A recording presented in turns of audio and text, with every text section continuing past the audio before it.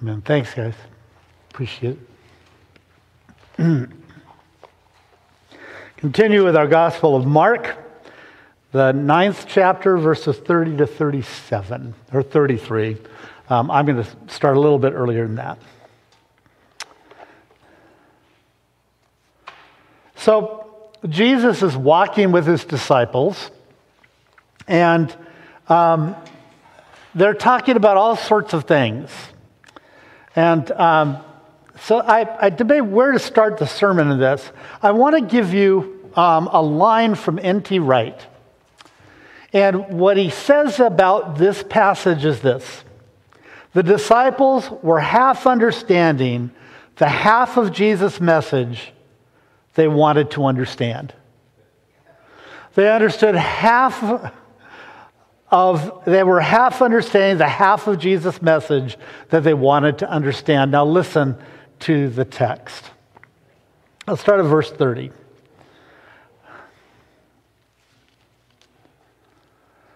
They went on from there and passed through Galilee, and he did not want anyone to know it. For he was teaching his disciples, saying to them, the Son of Man is to be betrayed into human hands, and they will kill him. And 3 days after being killed, he will rise again. But they did not understand what he was saying and were afraid to ask. Now we pick up with our screen. Then they came to Capernaum, and when he was in the house, he asked them, "What were you arguing about on the way?" They were silent, for on the way they had argued with one another who was the greatest. And he sat down, called the 12, and said to them, "Whoever wants to be first among you must be last of all and servant of all." Then he took a little child and put it among them, and taking it in his arms, he said to them, "Whoever welcomes one such child in my name welcomes me. And whoever welcomes me welcomes not me alone, but the one who sent me." Pray with me. God, oh, that we would understand more than half, and that we would actually have a curiosity that said we want to know it all, regardless of the implications. In Jesus' name, amen.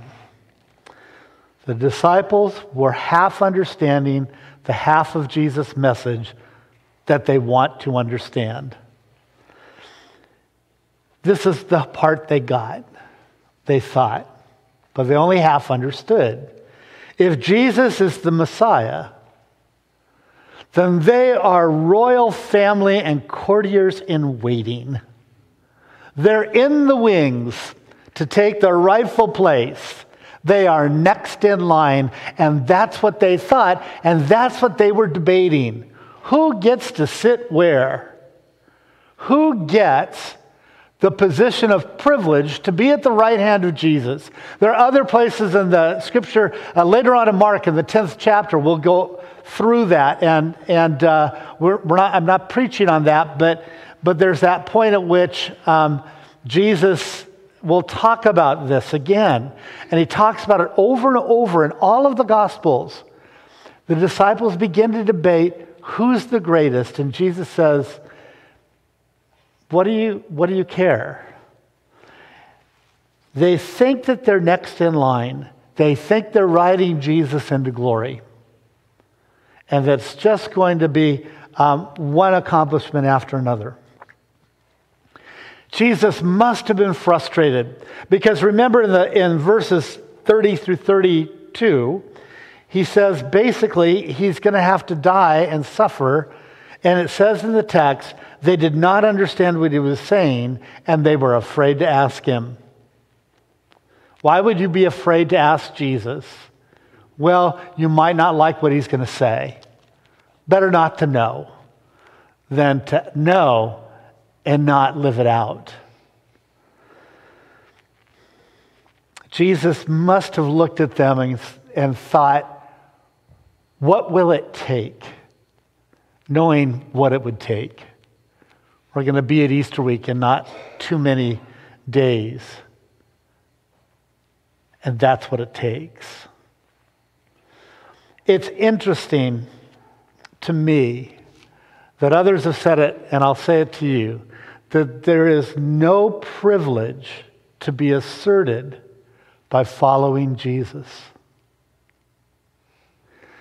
Let me say it again. There is no privilege to be asserted by following Jesus. It gives you no status. It gives you no standing in the world. Following Jesus doesn't give you a megaphone. It doesn't give you a pulpit. It doesn't give you anything in the world that we would call status or privilege. Though many have tried and many still claim it. I stand here today with mixed emotions always, every week. Because I come into a place that you afford me a privilege of speaking, and it's a one-sided communication. Occasionally, there's a little feedback from the amen corner. But most of the time, yeah, and that's good. But most of the time, it's just me talking, and you making a determination whether it was valuable to you or not. But it's a mixed bag to be up here, because there's nothing about following Jesus that can be claimed in this space.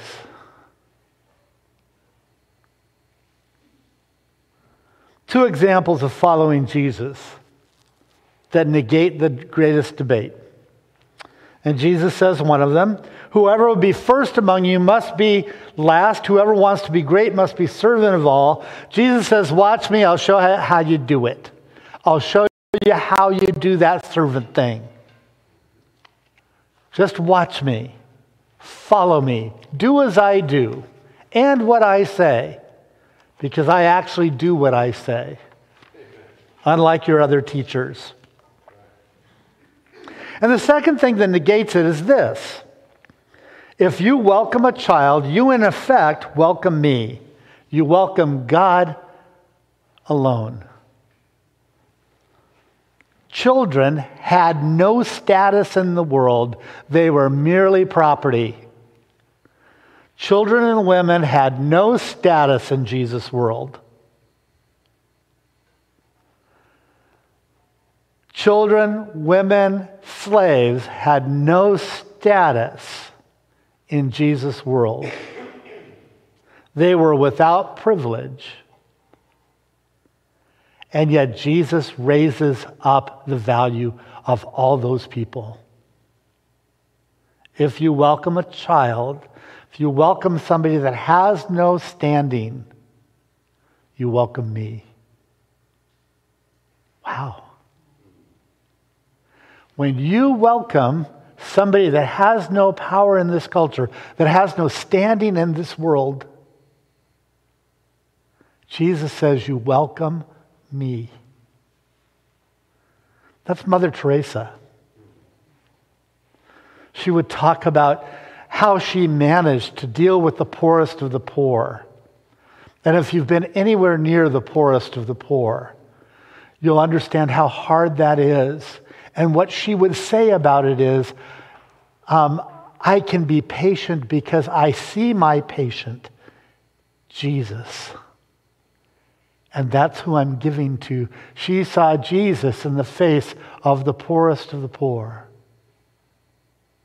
And in Calcutta and other places in the world, these would be people whose faces had been eaten by disease.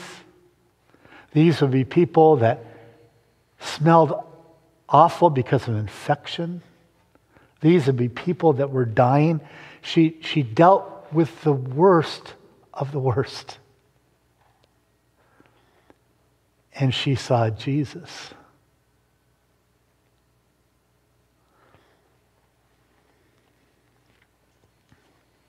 Privilege seeks status. Shared a little bit last week. I'll go back to it again. Thomas Jefferson. We hold these things to be self-evident, that all men are created equal, that they are endowed by their Creator with certain unalienable rights, that among these are life, liberty, and the pursuit of happiness. Enlightenment values, friends, straight from France, straight from England in the 18th century. This is philosophers trying to make sense of their world. And they give Christianity a strange gift. And the gift is individualism in the faith. It doesn't happen until about then, where people think of having personal faith. Mine, I get to hold on to it. It's Jesus and me. There's plenty of encounters with God that are personal, but it was never a possession. It's not until the 18th century that Christianity became more focused on this, because it was losing the influence of God in the world. So think about what he said. Again, define men. We hold these truths that all men are created equal. Well, pretty straightforward, isn't it? White landowners, white male landowners. People like Washington and Jefferson. If you've ever been to Jefferson's home or to Mount Vernon, it's just amazing what they had. But they were the ones that had the privilege. They were the ones that Declaration of Independence was talking about. They weren't thinking about more than half of the people in this room. More than half of you would not be included in these statements.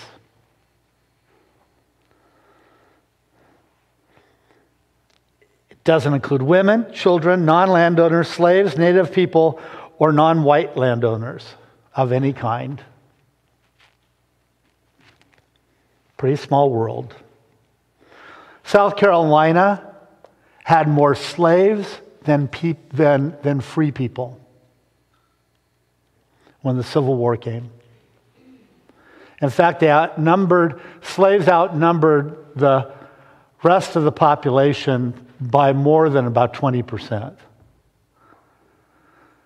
And that was the economy of South Carolina. They went from being the richest state in the Union to being the poorest after the Civil War, because they had traded in human flesh.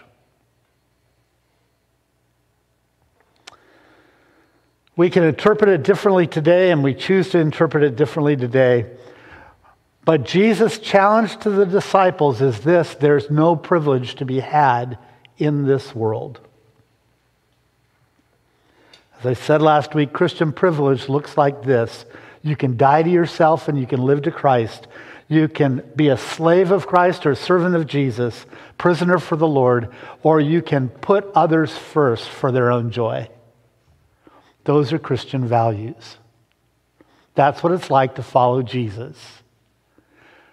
That's why the disciples only understood half of what Jesus said, and only the half of which they wished to understand, because the rest was too hard.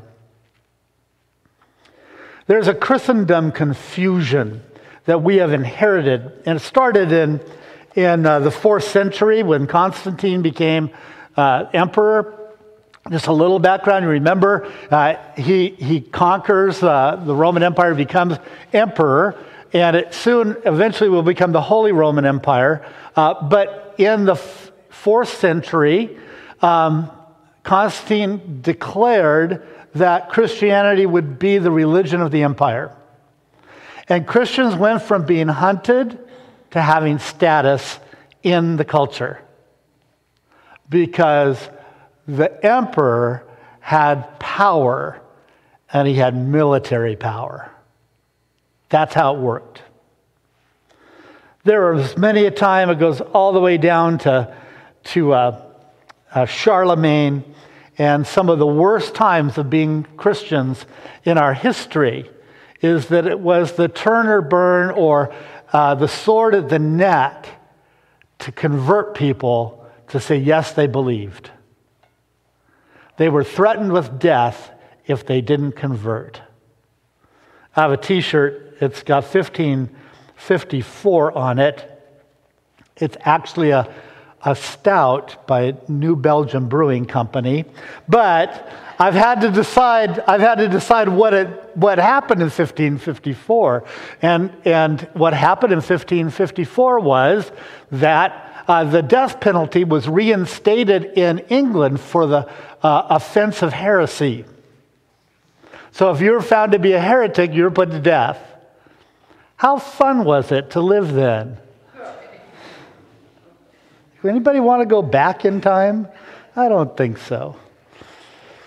But Christendom and Christian nationalism all get caught up in this stuff. Status and privilege were achieved through Constantine and subsequently held on to until not long ago, last 100 years. Two things Jesus' message is a counterpoint to: status and privilege. Jesus' message is a counterpoint to status and privilege. Why? Because status and privilege won't get you the kingdom of God. Leslie Newbigin, missionary to southern India, was speaking to a international conference, and he said this: to claim that the gospel is public truth, not to seek for the gospel any coercive power in the arena of public debate, but it is to insist that the gospel must be heard as an affirmation of the truth, which must finally govern every facet of human life. It is not to ask that the gospel should exclude all other voices, only that it should be heard. The universal recognition that Jesus is Lord is something promised for the end, not for the present age. Christians, we get it wrong if we believe that getting people to declare Jesus as Lord is the point of now. It's the exclusive realm of the coming age, when every knee will bow and every tongue confess. Our job as Christians alone, is simply that the gospel be heard. And we give people freedom to choose what to do with it. We don't insist on our own way. Love isn't like that. We don't insist that our way is the only way. Love doesn't work that way. To claim that the gospel is public truth is not to seek for the gospel any coercive power in the arena of public debate. None. We're not going to coerce anybody. We're not going to provide carrots to people and say, if you come. I did youth ministry for a long time. I was a youth pastor for 14 years. I knew how to get a crowd if I needed to. All you had to do is bribe students. And you just have to bribe them with a few trinkets. It's not like you have to bribe them with anything important. Free food. Okay, fair enough. Coupons for things. That works. You know, you can figure out whatever it is. You can get students to show up. You can get a crowd. It's not hard to do. You can do stupid skits and have kids laughing. You can make fun of kids, and the rest of the crowd will be happy with that, except the ones being made fun of. It's really easy to be coercive, but the gospel is not that. The gospel is not spectacle. The gospel isn't about reclaiming some place that's rightfully ours in government. It's not there. It's never been there. It won't be there, and we should never seek it there. And anytime we do, we get weaker. We get weak because we don't know where the power belongs, which is solely with Jesus. We only ask of government, we only ask that the gospel be heard and not stifled. That's it. We're not in charge of anything else. Humility is not coercion. We humbly ask that the gospel should not exclude all other voices. We welcome all other voices. We're not afraid. We're highly competitive, but we're not afraid. The gospel will stand or fall on its own merits, and it doesn't need my help. Amen. Its own rules, it's not a manipulation of others, and it's not governance. The time will come when every knee will bow and every tongue confess that Jesus is Lord, to the glory of God. This is the promise for the end of all time. But it's not the promise for now. And we shouldn't be insisting on it. We don't usher in the kingdom. You and I don't bring this to bear. You and I are not responsible for making everything right. We simply point to it.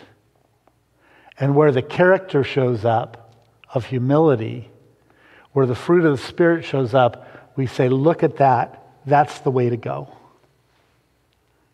We're constantly pointing to Jesus, to what God is doing. Well, why do I raise it? Well, our country is hugely polarized. Our world is hugely polarized around ideology, around politics, and around religion. The church is highly polarized because we've gotten the wrong idea of what our job is. Our job is pretty simple. It's quite the opposite of how the world works. Think about it. Angling for coercive power, positioning yourself in this political structure, that political one, this party, that party. Think about the power struggles that go on there. Think about just your own worldview and that you pit yours against this one over here. None of that comes from Jesus. Those are antichrist values. And I use that term specifically because they're not born of God. Seeking to elevate me and mine to Savior status is frankly not Christian. So Jesus looks at his disciples and says, well, what are you arguing about? And I could easily look at a congregation, I could look at the church in general and at large, I could look at all of our denominations, and I could look at the church around the world and say, what are you arguing about? Do you realize the number one thing that divides churches in this world is that table? The one thing theologically is supposed to bring us all together, the Lord's Supper, communion, Mass, whatever you want to refer to it as, the Eucharist, is the number one division theologically between us. And number two, baptism. Go figure. The two things that should bring us together separate Christians around the world. And so Jesus once again says, what are you arguing about? My way is better than their way.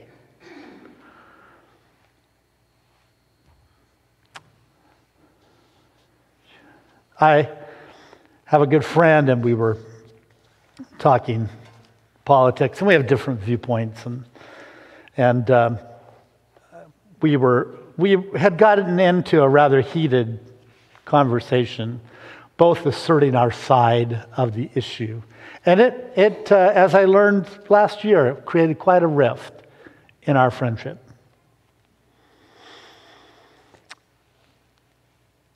And then he said this: convincing you I'm right doesn't bring us any closer. What are you arguing about?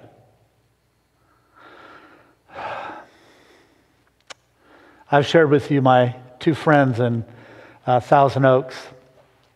And one of the values of that church was to bridge differences. One of the fundamental things that they say about themselves. That we're here to build a bridge difference.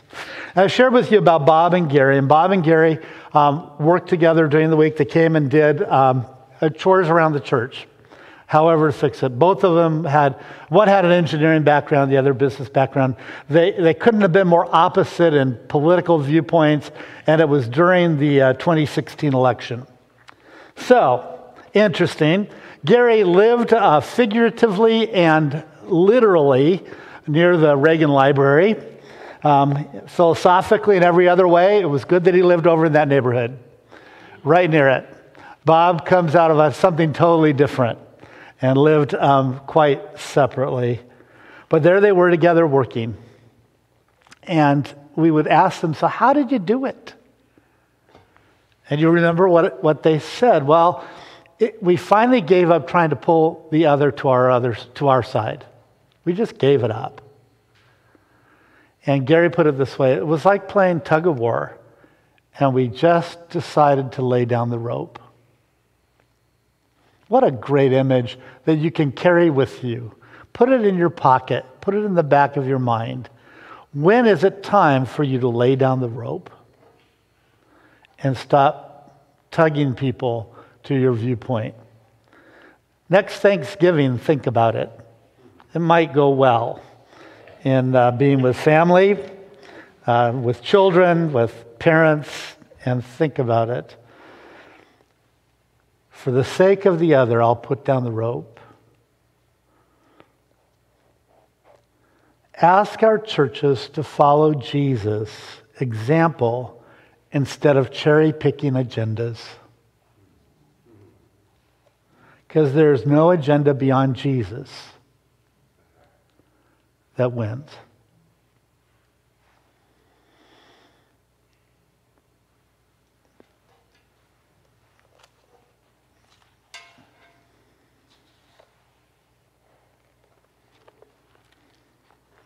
That's enough. Pray with me.